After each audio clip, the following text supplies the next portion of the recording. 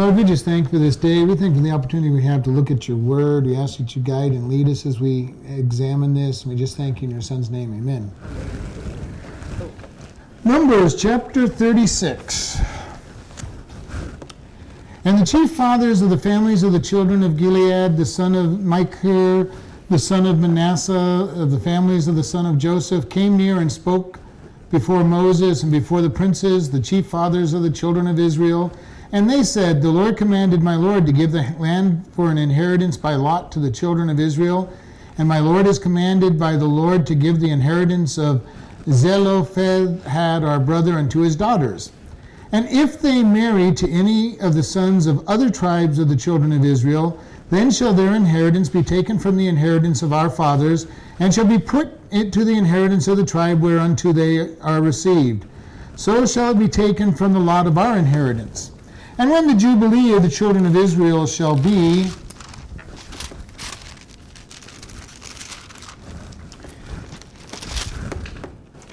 then their inheritance be put into the inheritance of the tribe whereunto they are received, so that shall their inheritance be taken away from the inheritance of the tribe of our fathers. We're going to stop there because we're listening to a complaint, and it's not unfamiliar to us to have them complaining about something. But this one they're going to determine is a pretty legitimate complaint. If you remember back in Numbers 27, the daughters of Zelophehad came to Moses and complained that they weren't going to get an inheritance because their father had no sons. And they go, it's not fair. And so Moses went before God, and God told him they're right, they should have an inheritance. And so you've got, what was it, 4 daughters, I think it was? Let me go back there and double check. I think it was 4.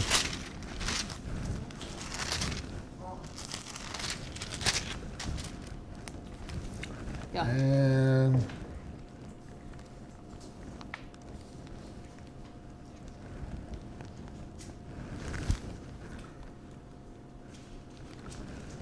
let's see.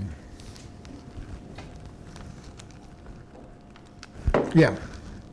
1, 2, 3, 4, 5 daughters. Mahlah, Noah, Haglah, Milcah, and Tirzah. They came to them and said, it's not fair that we're not getting any inheritance because our father passed away and he didn't have any children.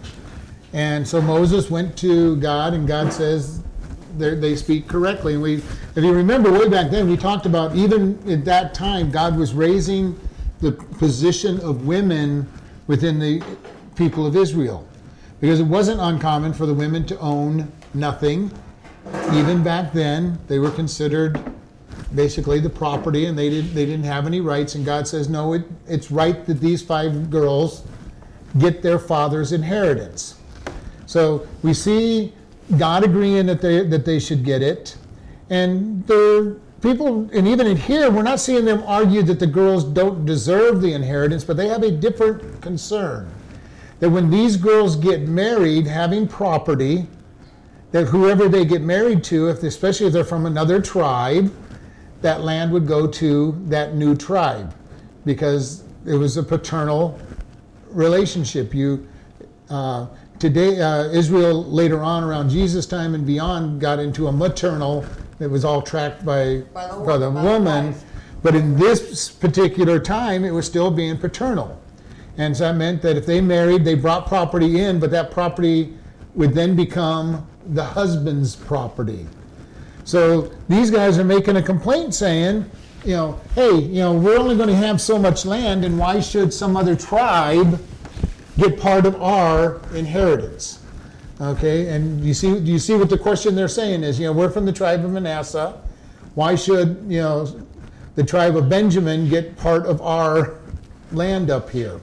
So it's a pretty big concern in their case. Not that it represents a huge block of land that these 5 girls own, but it is land that could potentially be taken away from their inheritance. Their father's lot that they're dividing up between the 5 of them. And remember that every 50 years, everything was returned to the owner. So that if you sold your land in Israel, you didn't have enough money and you had to sell your land, at the end of 50 years, on the year of Jubilee, your land was returned back to you. You never lost your land permanently under God's economy. Even if you went totally broke and you had to sell your land, it would come back to your family. And that meant that if you're real close to the year of Jubilee, your land was basically worthless, because that meant they only had 1 or 2 years that they could use your land. And if it was right after the year of Jubilee, your land was worth a lot, because they were going to have the use of it. Basically, even though you quote unquote sold it, it was more of a rent, a long-term lease. I'm going to lease you my land for however many years till Jubilee, because it would be returned. This was an issue that they're concerned with. If these girls get married and it goes to these new husbands of theirs, then they might lose their land to some other tribe. Here you have this situation. They're coming and they're going to Moses, we've got a problem. Again. Again, yeah. The girls had a problem, now we have a problem. You know, these single unmarried girls can make this land go to some other tribe. The way the system worked is everybody in that tribe got a portion of the land. Okay, an equal portion, one male, one portion of the land. It belonged to the tribe of Manasseh, but it then belongs to the family within that tribe. Okay. We get into the portion of like the birthright. If you had 4 boys, you would divide your land, you would divide your possessions into 5 parts. And the eldest child would get a double portion of it. Now, that double portion for the eldest child was not for him to use however he wanted to use it.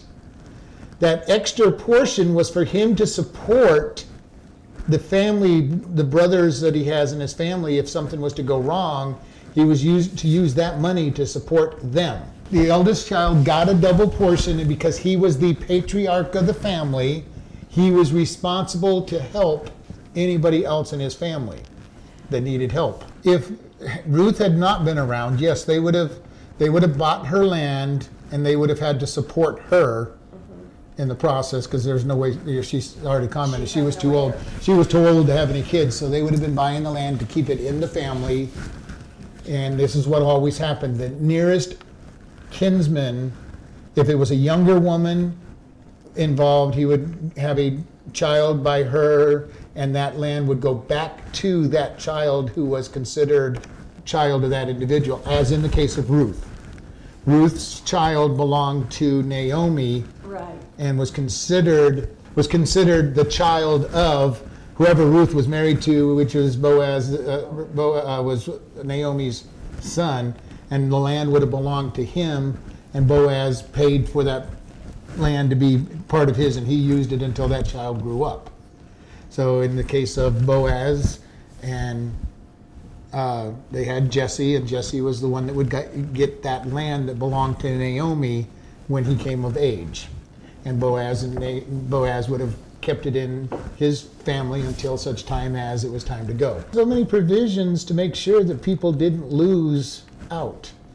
And if you got so poor that you had to sell your land, yes, you might have to wait the most you'd have to wait is 50 years to get your land back, so maybe your son got it instead of you, but the land returned back to the individual who owned it.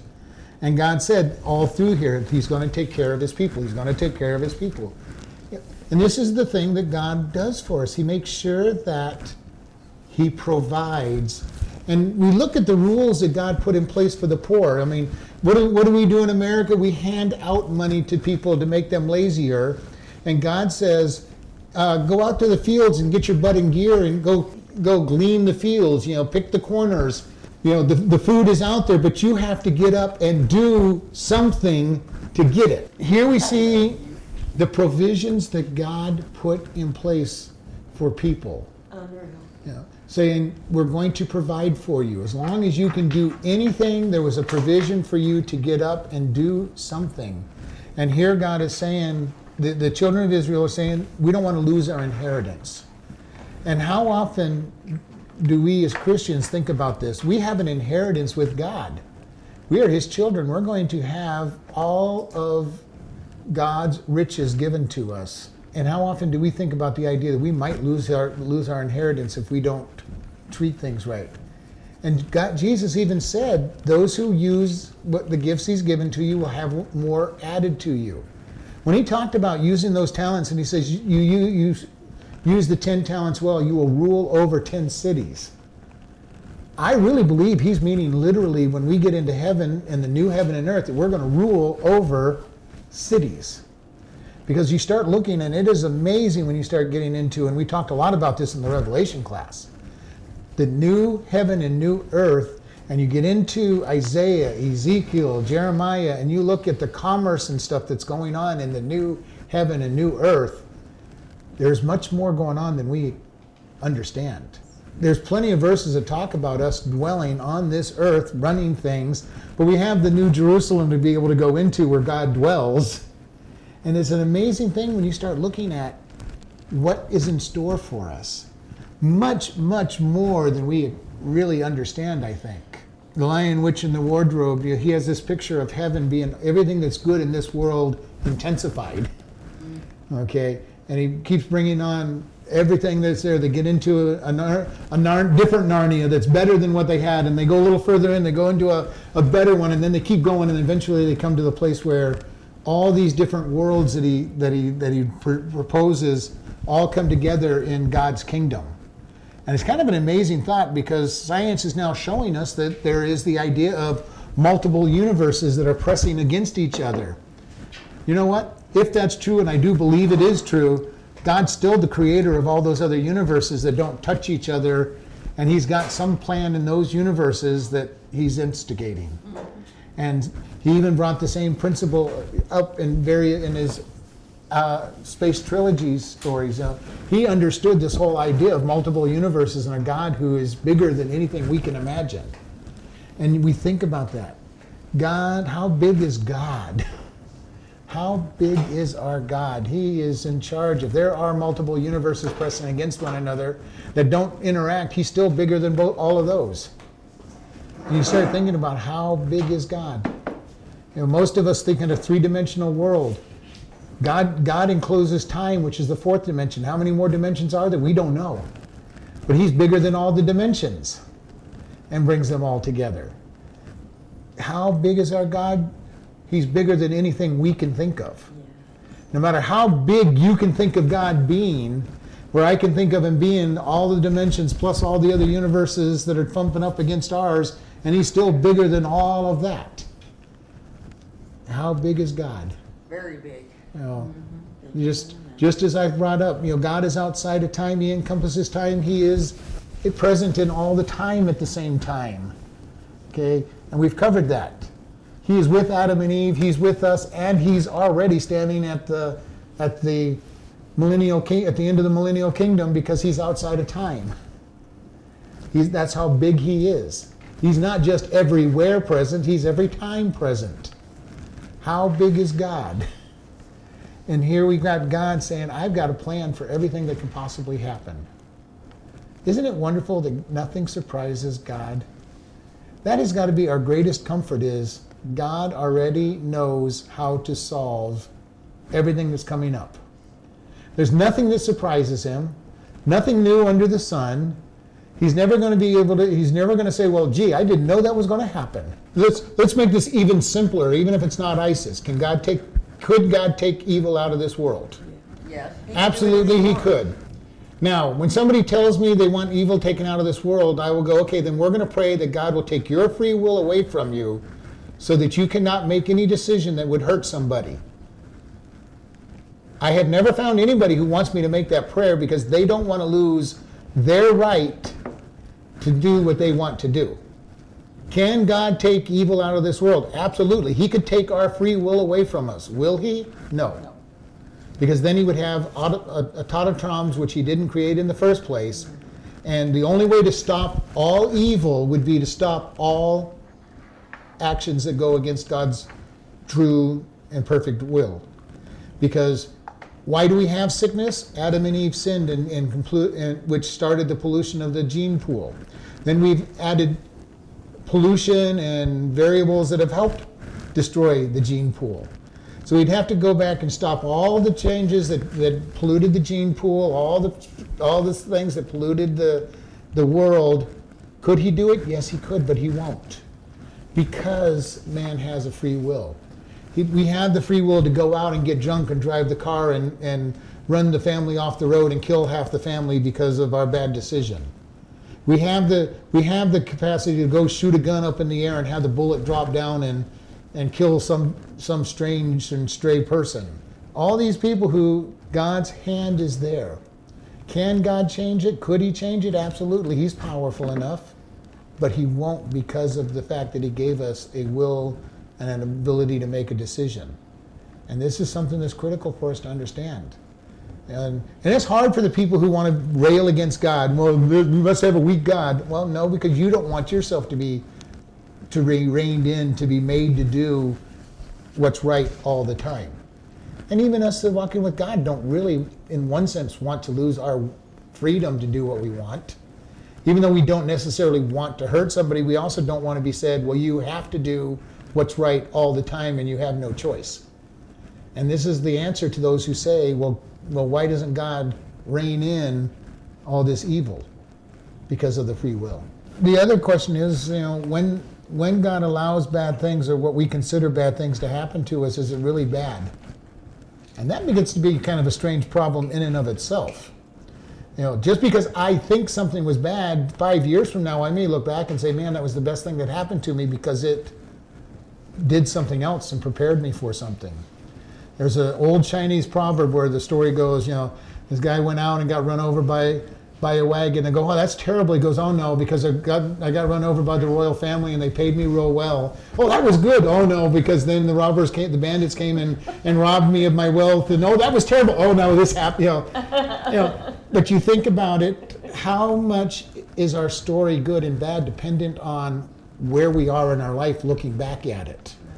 And we say, well, what we think was bad when we're going through it, we look back and saying, well, maybe it wasn't the greatest thing, but man, did I learn something, or did it prepare me for something else?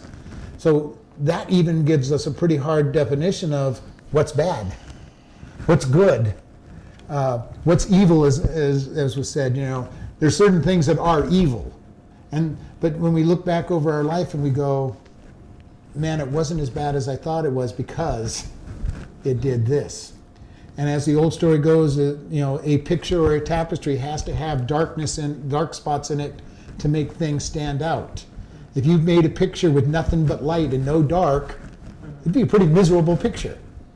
You have to have the dark to contrast it. You have to, and it's going to be when we get to see the picture that God has put together for this world, we may be amazed at what we see when we get to heaven and see it from his perspective, and see our life from his perspective, and then see how our life interacted with everybody else's lives and made a beautiful picture and story that wouldn't have been the same if it wasn't for maybe our hard part in that story.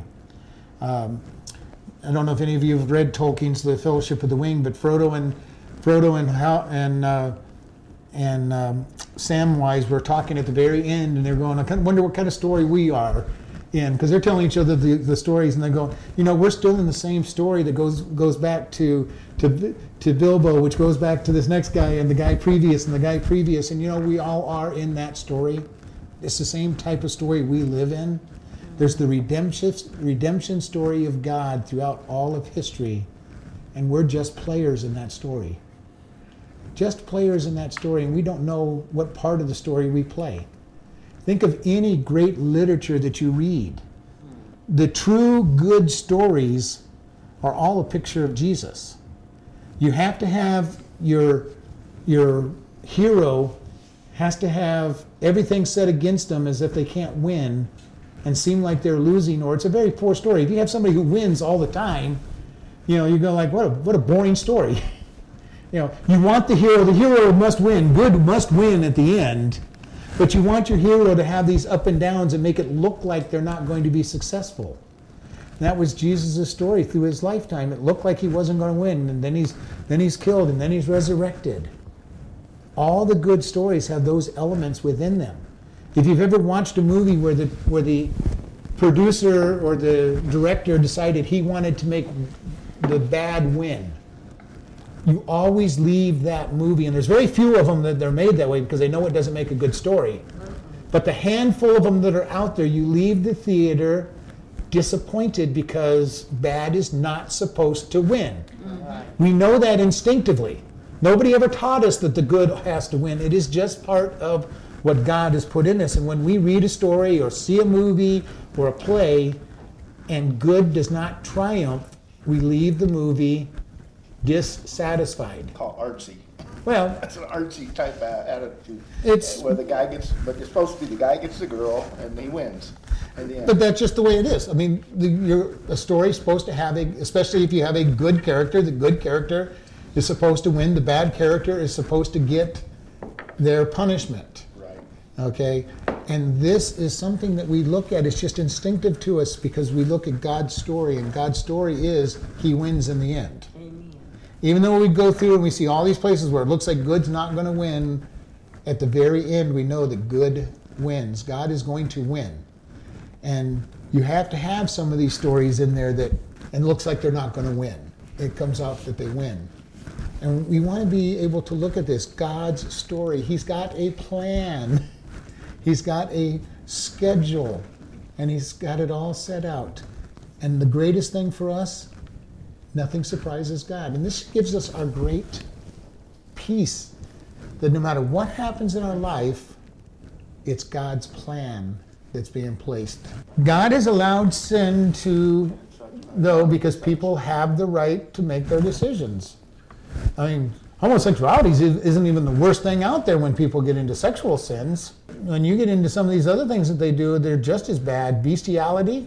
I mean, there's all kinds of really crazy things that people do out there. It's because of the depravity of man that God doesn't like it. He'll judge it. He'll punish it. All kinds of abominations out there that God allows to happen just because He's going to let men make decisions. Now that doesn't mean He's not knocking on their heart, convicting them, but there is a point where somebody gets so evil that they totally ignore God. And God will only let them go so far before He takes them home. You look at somebody like a Hitler, who's just out killing people indiscriminately as far as we're concerned, and God's saying, no, this isn't going to happen forever, and eventually He stops what's going on. And we've seen this over and over again all through history. You see somebody like Nebuchadnezzar, who is a very evil man when he conquers Israel. Now God gets hold of his heart, but you read the history of Nebuchadnezzar before Daniel and Shadrach, Meshach, and Abednego get involved in his life, and he is a vicious, sadistic ruler.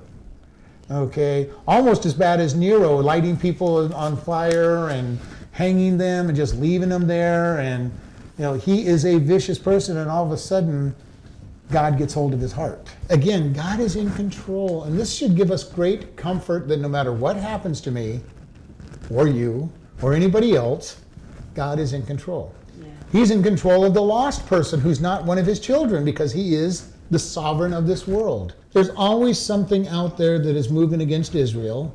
There's always something out there moving against God. There's one of the things, and I heard it just preached recently, that there's always a candidate for the Antichrist sitting out there because Satan doesn't know when Jesus is returning either. He doesn't know when the rapture of the church is, so he has to have several people out there that are always ready to become the Antichrist. Yeah. It makes a lot of sense because Hitler really was an Antichrist. And Stalin. Okay, and Stalin and all these people have been evil enough that if it was the right time, they could have been possessed and become the Antichrist. So out there's always somebody in the wings ready to be, maybe not ready to be used, but that Satan is ready to use as the Antichrist that is evil enough to be the next one to step up. And who they are, who knows? But we see this over and over. You could go all the way back to Napoleon pushing the envelope of evil. And we see it even to this day. Could it be somebody in ISIS? Yes. Could it be somebody that we don't know on the immediate? Yes. Because Satan is out there. He doesn't know when Jesus is returning and the rapture of the church is any more than Jesus did when he was here. Otherwise, he would make sure things happened before that happened. All right, let's continue here. So the children, they're going in the year of Jubilee. If these girls get married to somebody in another tribe, then in the year of Jubilee, our land will go to them. So this is a valid concern from the heads of this family of the tribe of Manasseh. We don't want to lose even a small part of our land. And that makes sense. Nobody wants to lose their family land. And so in verse 5, Moses commanded the children of Israel, according to the word of the Lord, saying, the tribe of the sons of Joseph has said well. He actually goes, this is a valid complaint. For a change. Huh? For a change. For a change. Normally he's saying this was a dumb thing to complain about, but here he's going, okay, this is a valid complaint. You don't want to lose your property. And so in verse 6, this is the thing which the Lord does command concerning the daughters of Zelophehad, saying, let them marry whom they think best, only to the family of the tribe of their fathers shall they marry. So shall not the inheritance of the children of Israel remove from tribe to tribe, for every one of the children of Israel shall keep himself to the inheritance of the tribe of his fathers. So basically he says they can marry anybody they want as long as they belong to the tribe of Manasseh. All right? And I love the way this actually reads in the Hebrew. It says, they can marry whoever seems pleasant to them. I really like the way it was phrased, whomever they want, but as long, it basically says if they like the guy and want to get married, they can get married to anybody they want, but they have to be of the tribe of Manasseh. Amen. They're able to marry whoever they want within the tribe of Manasseh, so that the land did not get taken away from the tribe of Manasseh. And it's a pretty simple thing. It limits them. They've only got about 40,000 different people to choose from, or 60,000, whatever the tribe of Manasseh was, but they still had plenty of choices. And if they didn't want to get married within the tribe of Manasseh, they didn't have to get married. The land would go back to the sisters or their husbands. But again, God provides for things. They had a pretty good. It wasn't. I mean, yes, they were limited. They didn't have a choice of the whole 700,000 men and marriable age men in Judah, but in Israel. But they still had a very large pool of men to choose from. But this is not unusual. If you've been if you go to churches long enough, I saw this really big in College Park when we first moved there. Almost all the families were interrelated, not because they had to, but their kids were raised with those kids. They went to Sunday school with them. They went to youth group with them. Many of them kind of just fell in love with people that they hung around with. And basically they're saying, you're going to be in Manasseh, pick one of the guys in Manasseh. Don't go traveling out to some other tribe and try to pick up your man. There's plenty of choices here, is what he's saying. Yes, there was plenty of choice. I mean, 40 to 60,000 guys. I mean, out of that, there should have been somebody that they would have been attracted to. And yes, it's kind of restrictive. You don't go out and get into anywhere. But we see this even in Jesus' time. How many of the Levites married another Levite? Okay, we see that with Elizabeth and Zechariah. They were both of the tribe of Levi. Not necessarily the same subfamily and everything, but they were, and this happened over and over again. In Ruth, we talked about Ruth. Most of the people there in Bethlehem married somebody from Bethlehem. It was just the way it was, and it wasn't so long ago that was true even in our world. You didn't usually go out 5 cities away and find somebody to get married. You married somebody within the township or within a very close distance of where you lived. You didn't, the idea, number one, your family stayed close anyway, and so your parents would know the child that you were kind of interested in, and know whether it was going to be a good match or not. Extended family that lived right there together, and almost everybody in those small towns were related to each other. Even in the early parts of America, it was not uncommon for almost everybody in a town to eventually be related to each other. Yeah, you'd have a new blood come in every once in a while. Somebody would move in and buy a piece of property or something, but for the most part, it was a family place. It's only been really strange in our days as transportation has become easier and easier. Most of us in this room are old enough to remember that this world used to seem like a pretty small place or a very large place. The idea of going overseas. Many people never went overseas, and it was a big deal because you either went by boat or in the middle of the 19th century you might have flown over. But it was, and I remember a big deal just making a phone call. Long distance phone call was a huge deal. It had to be on the weekends when the rates were low, and you didn't talk very long. You know, I remember when all of us would be gathered around the phone to talk to Grandma, and we were like, "Hi, Grandma, how are you, McPherson?" You know, that phone call was not to be more than 5 or 10 minutes, and that was an expensive phone call, and was done once a month or once every other month if you did it that often. Now we think nothing about calling overseas or to another country and making calls across the United States because they're free. They're part of our plans. Small the world has gotten quickly. How quick the world has gotten, very small. And now because of how small it is, we get people that are going across countries just to get married because they've been talking to somebody on the telephone for months. Or the computer. Or on the computer or whatever. You know, going from city to city to get married and leaving your family is not an uncommon thing in this day and age. You know, 100 years ago, you didn't do it. Yeah. If you married the person in the next town over, you were kind of like something was wrong with you having to go outside of your town to go find somebody. You know, and we laugh about it, but it really was. If we think about it, and especially those that are on the older side, it was kind of like, what's wrong with the people in our, what's wrong with the people here? Why do you have to go over yonder to go find somebody? One thing I think about when I watch the Andy Griffith Show, they talk about Mount Pilot. We got to go over to the big city, Mount Pilot. And when you think about Mount Pilot, even in that day, Mount Pilot wouldn't have been considered a city. But I lived in Maine where this kind of mentality happened, where people had not been more than 10 miles from their hometown ever in their life. Mm-hmm. People in their 60s and 70s had never been more than 10 miles from this town. And if you came in from outside of the state, much less having been anywhere in the world, you were the adventurer. Mm-hmm. That was me. Okay. That wasn't so long ago that was true everywhere.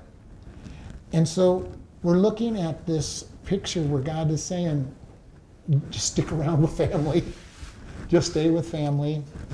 And verse 7 says, so shall the inheritance of the children of Israel, so shall not the inheritance of the children of Israel be removed from tribe to tribe, for every one of the children of Israel shall keep himself to the inheritance of the tribe of his fathers.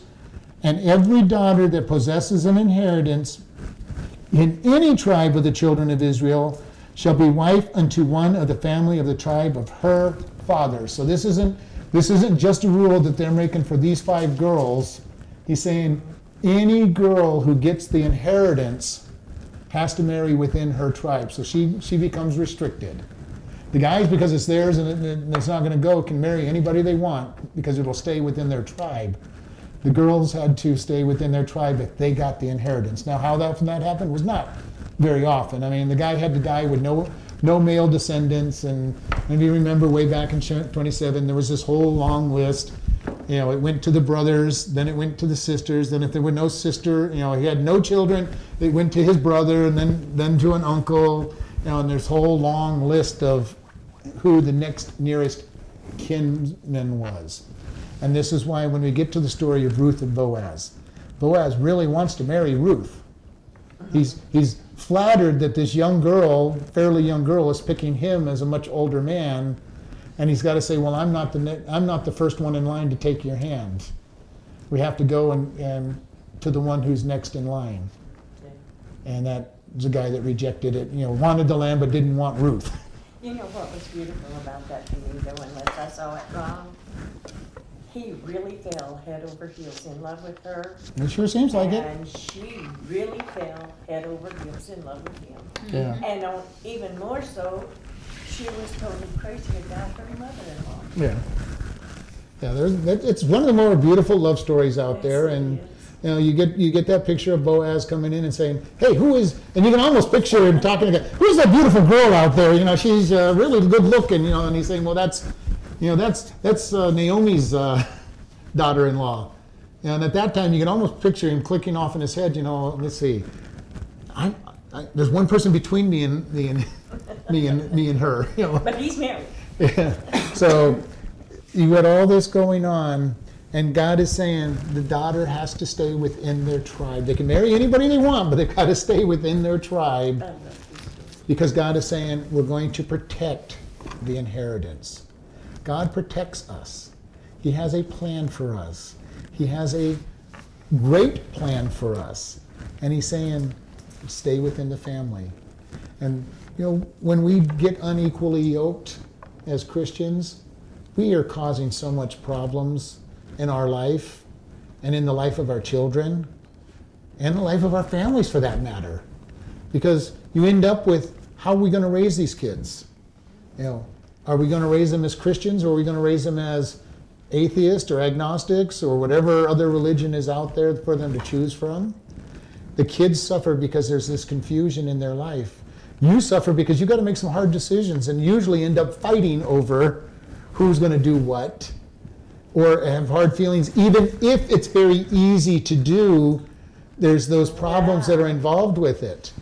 Or you end up with a Christian marrying a non-Christian and being pulled away from the church, which almost always is what happens. When I've done my talks with people who are in that place, and it's like, well, I may be the one that's saved. I go, yes, you might be the 1 in 1,000 people who actually have the success, but there's 999 chances that you're not going to be the one that pulls them up. And that's not a gamble that I would like to be able to make. Nope. And we see too many times the Christian being pulled out of the Christian world. Now, whether they're Christian or not to start with is a whole other story sometimes, but they get pulled out of that world into some other, usually non-Christian lifestyle. This is something that God keeps telling us. Do not be unequally yoked. Do not get involved with the world, because the world will almost always tear us down. It will almost always take us away from our inheritance, take us away from the rewards that God wants to give us because of being pulled away from Him. And it's even hard within a equally yoked relationship sometimes, especially if the person's not as excited about God as you are at the time. But there's this idea of when you're really excited about something, you can have a lot of cold water thrown on you real fast and possibly be pulled away completely from what it is that you're doing just because people aren't as excited. And we've all been there, whether it's with God or with some new thing that we're doing, getting into some new sport or new hobby, and everybody kind of looks at you, would you just shut up about it? I'm tired of hearing it. This is the problem that people have. They're striving for something outside of God, and when they reach it, they find out that it isn't the answer, whether it is trying to reach for money or success or even a happy family. You get to it, you finally obtain whatever it is you think is going to make you happy, and if it's not God, you're going to find that it doesn't make you happy. And when we get old enough and walk with God enough, then we do come to that place of, if God's not in it, there's no joy in it. No. And I've heard testimony after testimony of guys who have made their millions of dollars, they've got successful, they've sold their business, they worked 100 hours a week to build their business, they sold it for millions of dollars, and then they get there and go, and there's no joy in it, there was no value in it. Because Pascal said there's a God-shaped vacuum in all people, and only God can fill it. That's right. And we find that out, and at some point in our life we'll find that it doesn't matter what successes is that we have, if it's not God, it's not going to fill. But this is the point that's out there, is no matter what we're chasing after, if it's not God, that's right, it's not going to satisfy. And then when we chase God, we can get all the other blessings besides. And they're not what we put our life in, and they are satisfaction, because our satisfaction is actually in God. And this is what's happened in many places, that people chase after success. They might try to chase after it through marriage. They might try to chase after it from just working themselves basically to death. And they finally get there and find out that it's not all that it's cracked up to be. Having $1 million just isn't what it's cracked up to be. Because sometimes, number one, you're not satisfied because you always want more. But then you get to the place of, are people chasing after you because they want what you have, or do they want you? And this becomes an issue with a lot of people that get successful because they no longer, most of these people that are into music and acting and everything, if they get successful, everybody has their hand out saying, give me. The athlete who becomes successful and gets that multi-million-dollar contract all of a sudden has more friends than they ever knew they had, all with their hands out. And because they've not learned how to handle it, they give away everything and then find out they have nothing, and nobody cares that they gave them when they had it. And we see the prodigal son. Lots of friends while he has money, and no friends when he needs it. Pigs. And he's got pigs to take care of. And this is the way that life is without God. There is no satisfaction in anything that we have. Let's see, verse 11. For Milah, Tirzah, and Hugah, and Milcah, and Noah, the daughters of Zelophehad, were married to their father's brothers' sons. And they were married into the families of the sons of Manasseh and the sons of Joseph, and their inheritance remained in the tribe of the family of their father. These are the commandments and the judgments which the Lord commanded by the hand of Moses unto the children of Israel in the plains of Moab by Jordan near Jericho. So again, this kind of puts us right where we're at. They've been wandering around for 40 years. They're getting ready to enter into the promised land. They're across Jordan looking at Jericho. And we got a whole other book to go in, but you realize this next book of Deuteronomy is just the last message from Moses. It's going to take us months to get through this book, but it is one last sermon that takes him just a week or two to give to the people. It's a sermon? The entire book is Moses' last message to the children of Israel. It's basically, we would call it a sermon. It's his sermon saying, here's all of our history and here's where we're at. And it didn't take him long to deliver it, and then he went off to die, and Joshua takes him into the land of the promised land. But the book of Deuteronomy is just one long sermon written out. 36 chapters. 36 chapters, which technically, if we were just to read it out real quick, we could read it out in just a short day. If we were just to read it from beginning to end, and that's what it was. It was just this last word from Moses. You're getting ready to go into the promised land. Here's what we've done. Here's where you've been. This is what we went through. Here's God's rules. And he reiterates all the rules of God real quick and says, go with God. Choose God. And we think about this. Most of these 4 books that we've read so far, we have Genesis, which covers the largest period of time because it covers almost 2,000 years. Closer to 1,500. And then we've got the book of Exodus, which covers just a mere year and a half, 2 years. Because most of it is written while they're outside Mount Sinai. You've got Leviticus, which is one book that was given while they were in Sinai. Less than a year's period of time. The entire book of Numbers is 40 years. And most of it was just the couple months that it took to get from Sinai to the promised land and have them say, no, we don't want to go into the promised land. And then the rest of it is, the last half of the book is just them wandering around a little bit. And then you get to the very end where they start making their conquest as they get ready to go in. It's about 5 years in the last half of the book. And the book of Deuteronomy is just a couple weeks as Moses says goodbye and encourages them to follow God. It's a pretty amazing set of books. From Exodus to the end of Deuteronomy is 40 years. Covered. And this is one of the things I keep bringing out to people. When we're reading the scriptures, we have to keep in mind how much time goes by. Because we read these things and it's like, oh wow, what an exciting life. Look at all the stuff that's happening to them. Well, 5 books cover 40 years, so that's pretty good. The book of Joshua is going to cover 40 years.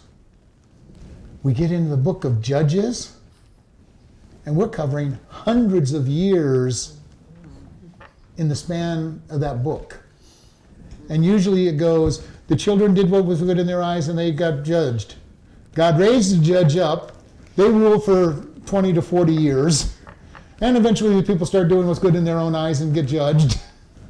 And another judge is raised. He or she rules for 20 to 40 years. And the people do what's bad in their eyes, and then another judge is raised up. How long between those times of judges? We don't really know.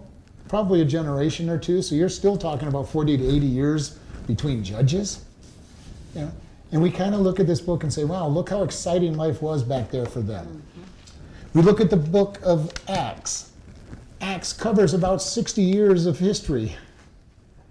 And we go, well, not even 60 years. It's closer to only 40 years. And we look at it and say, wow, look how exciting life was.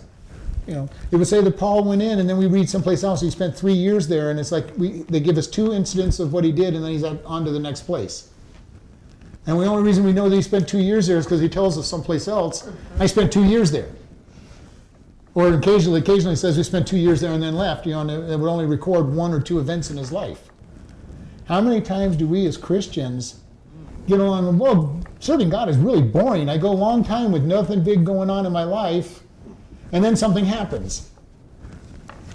Not unusual in the scriptures to have long periods where you're just serving God, going about your day-to-day business, and then God steps in and makes a change in your life for a little bit, and things get really exciting, and then you go back to a long period of status quo where you're trying to just keep following Him and serving Him on the promises that He's given you.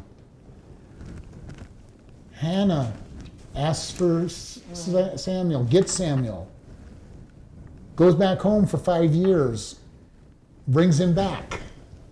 And then that's the last we hear of her, and then we don't hear again of Samuel until he's 9 or 10 when he hears from God calling him.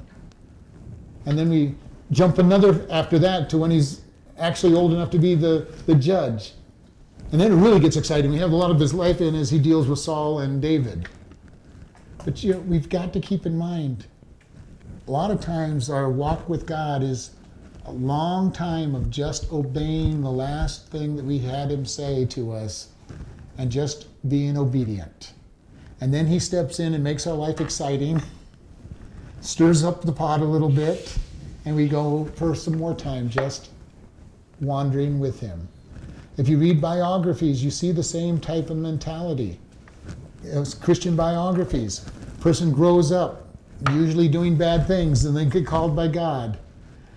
Then they go years, and then all of a sudden something happens in their life, and God does something miraculous, and then they'll go for years, and God will do something miraculous in their life again. Very rare is it just a constant stream of activity. Annie's book, The Hiding Place, that she loves so much. Yes, for about 5 years, there's a lot of excitement, a lot of things happening in their life. Before that, not much. After that, not much. And then after 30 years, many years, she starts being used again in a certain way. Lots of time in between active points in time. And we sometimes get so bored with God and saying, God, why don't you do something? And God saying, I will. I will. I've done it this way for all the people, and He'll do it in just the right time, at the right place, to make something happen. And our point is to make sure that we're ready when He steps in to make our life exciting. And some people have had some very exciting lives when you read these things.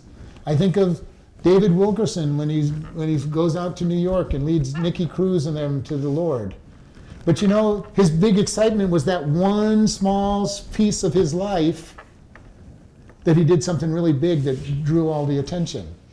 You read what happened and you listen to his testimony after that, and it's pretty boring because it's a typical pastor having this event that brought some people in and this event that brought some people in, but never that huge, big thing that happened. If you've ever read God's Smuggler, the story about Brother Andrew and all the different things he did as he smuggles Bibles, you got to realize that in between each one of these times, there was years getting ready for the next activity to bring Bibles in behind the Iron Curtain. It took years of a break to get over some of the things God had him do. But I'm just bringing this out because how often do we kind of look and say, God, what are you doing in my life? We need to mark what he's doing in our life and be ready for the next time he steps into our life and excites it and shakes it up. Because as long as we're alive, there's something out there that he's going to use us for. Sometimes it may be just to encourage others. Sometimes he may come in and really shake up our life and make it exciting. And we look, how many times did God step into lives over the scriptures and through the biographies? And when does he touch a lot of these people? Toward their end of their lives? When they've learned a lot of lessons? You know, we think about somebody like Billy Graham, who preaches to millions of people now.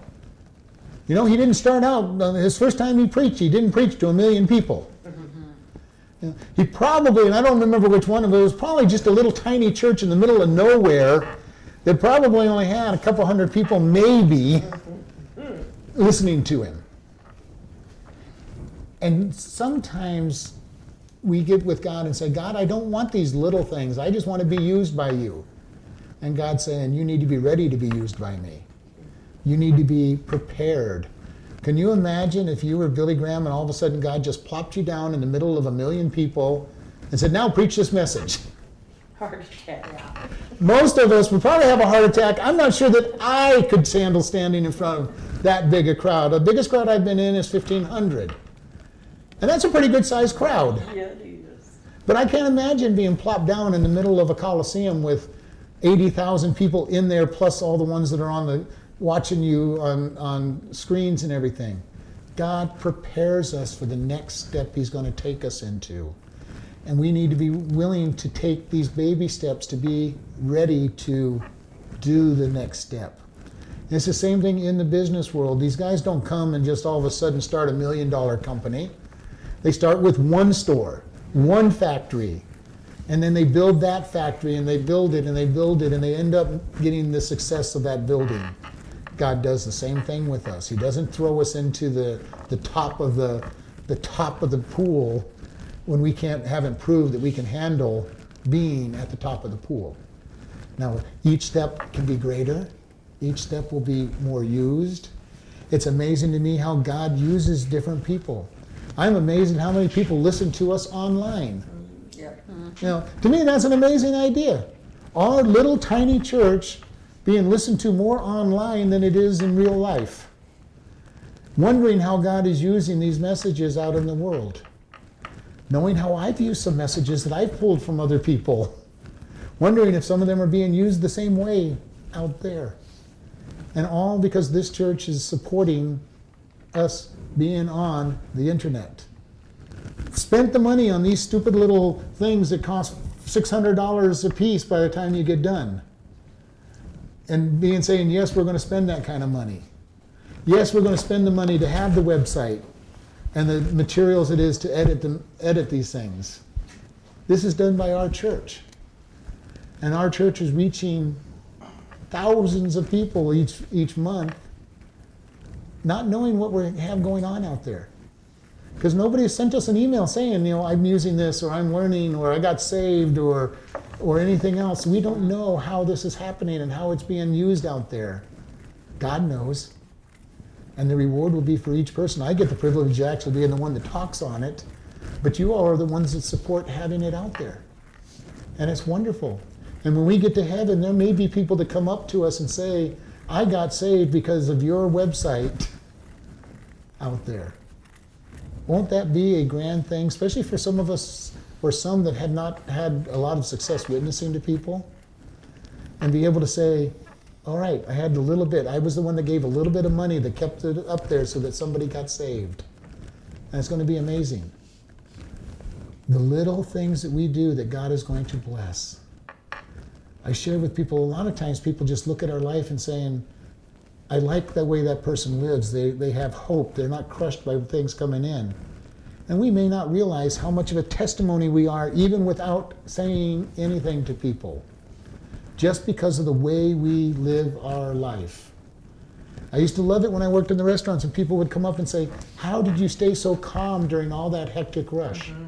Oh, thank you for asking, Lee. Let me tell you all about my God. Because I was the boss. I couldn't tell them about God without them opening the door. But boy, once they opened the door, they got it. They got the gospel, and they found out why I could stay calm in the middle of all hell breaking loose in a night. And if you've ever been a restaurant manager, you know how hard things can get on the middle of a Friday night when one little thing goes wrong. And all of a sudden, it's like a snowball from that point, and you're fighting catch up the rest of the night, and it can get hectic. And to be able to stay calm, and people look at you, and you've got a smile on your face, and not a pasted, artificial smile, but you are just staying calm in Christ. When you go through that devastating loss in your life, and you don't end up in the bottom of a bottle or the bottom of the hill in drugs, and people look at you and say, how did you go through that? What is your strength that kept you from falling apart like I would have? Very important for us to be able to say, this is God. And we don't know the testimony that we have out there. If you talk to a lot of people, they'll tell you that a lot of times what really touched them was watching a Christian that they knew was a Christian go through something hard in their life and not fall apart. And that touches them. We don't know all the places where we've shared Christ with people. And I just want to encourage people. We do not know how our life has witnessed to people, how our life has been an epistle to people to show this is Jesus in a mighty way. Let's close in prayer. Lord, we just thank you for this day. We thank you for the opportunity to come before you. We ask, Lord, that you keep us, that you give us the opportunity to be a witness before you, even when we don't have to say words. And Lord, when we have the opportunity to speak words, give us the words to speak to present you in a very strong and mighty way. And we just thank you in Jesus' name. Amen.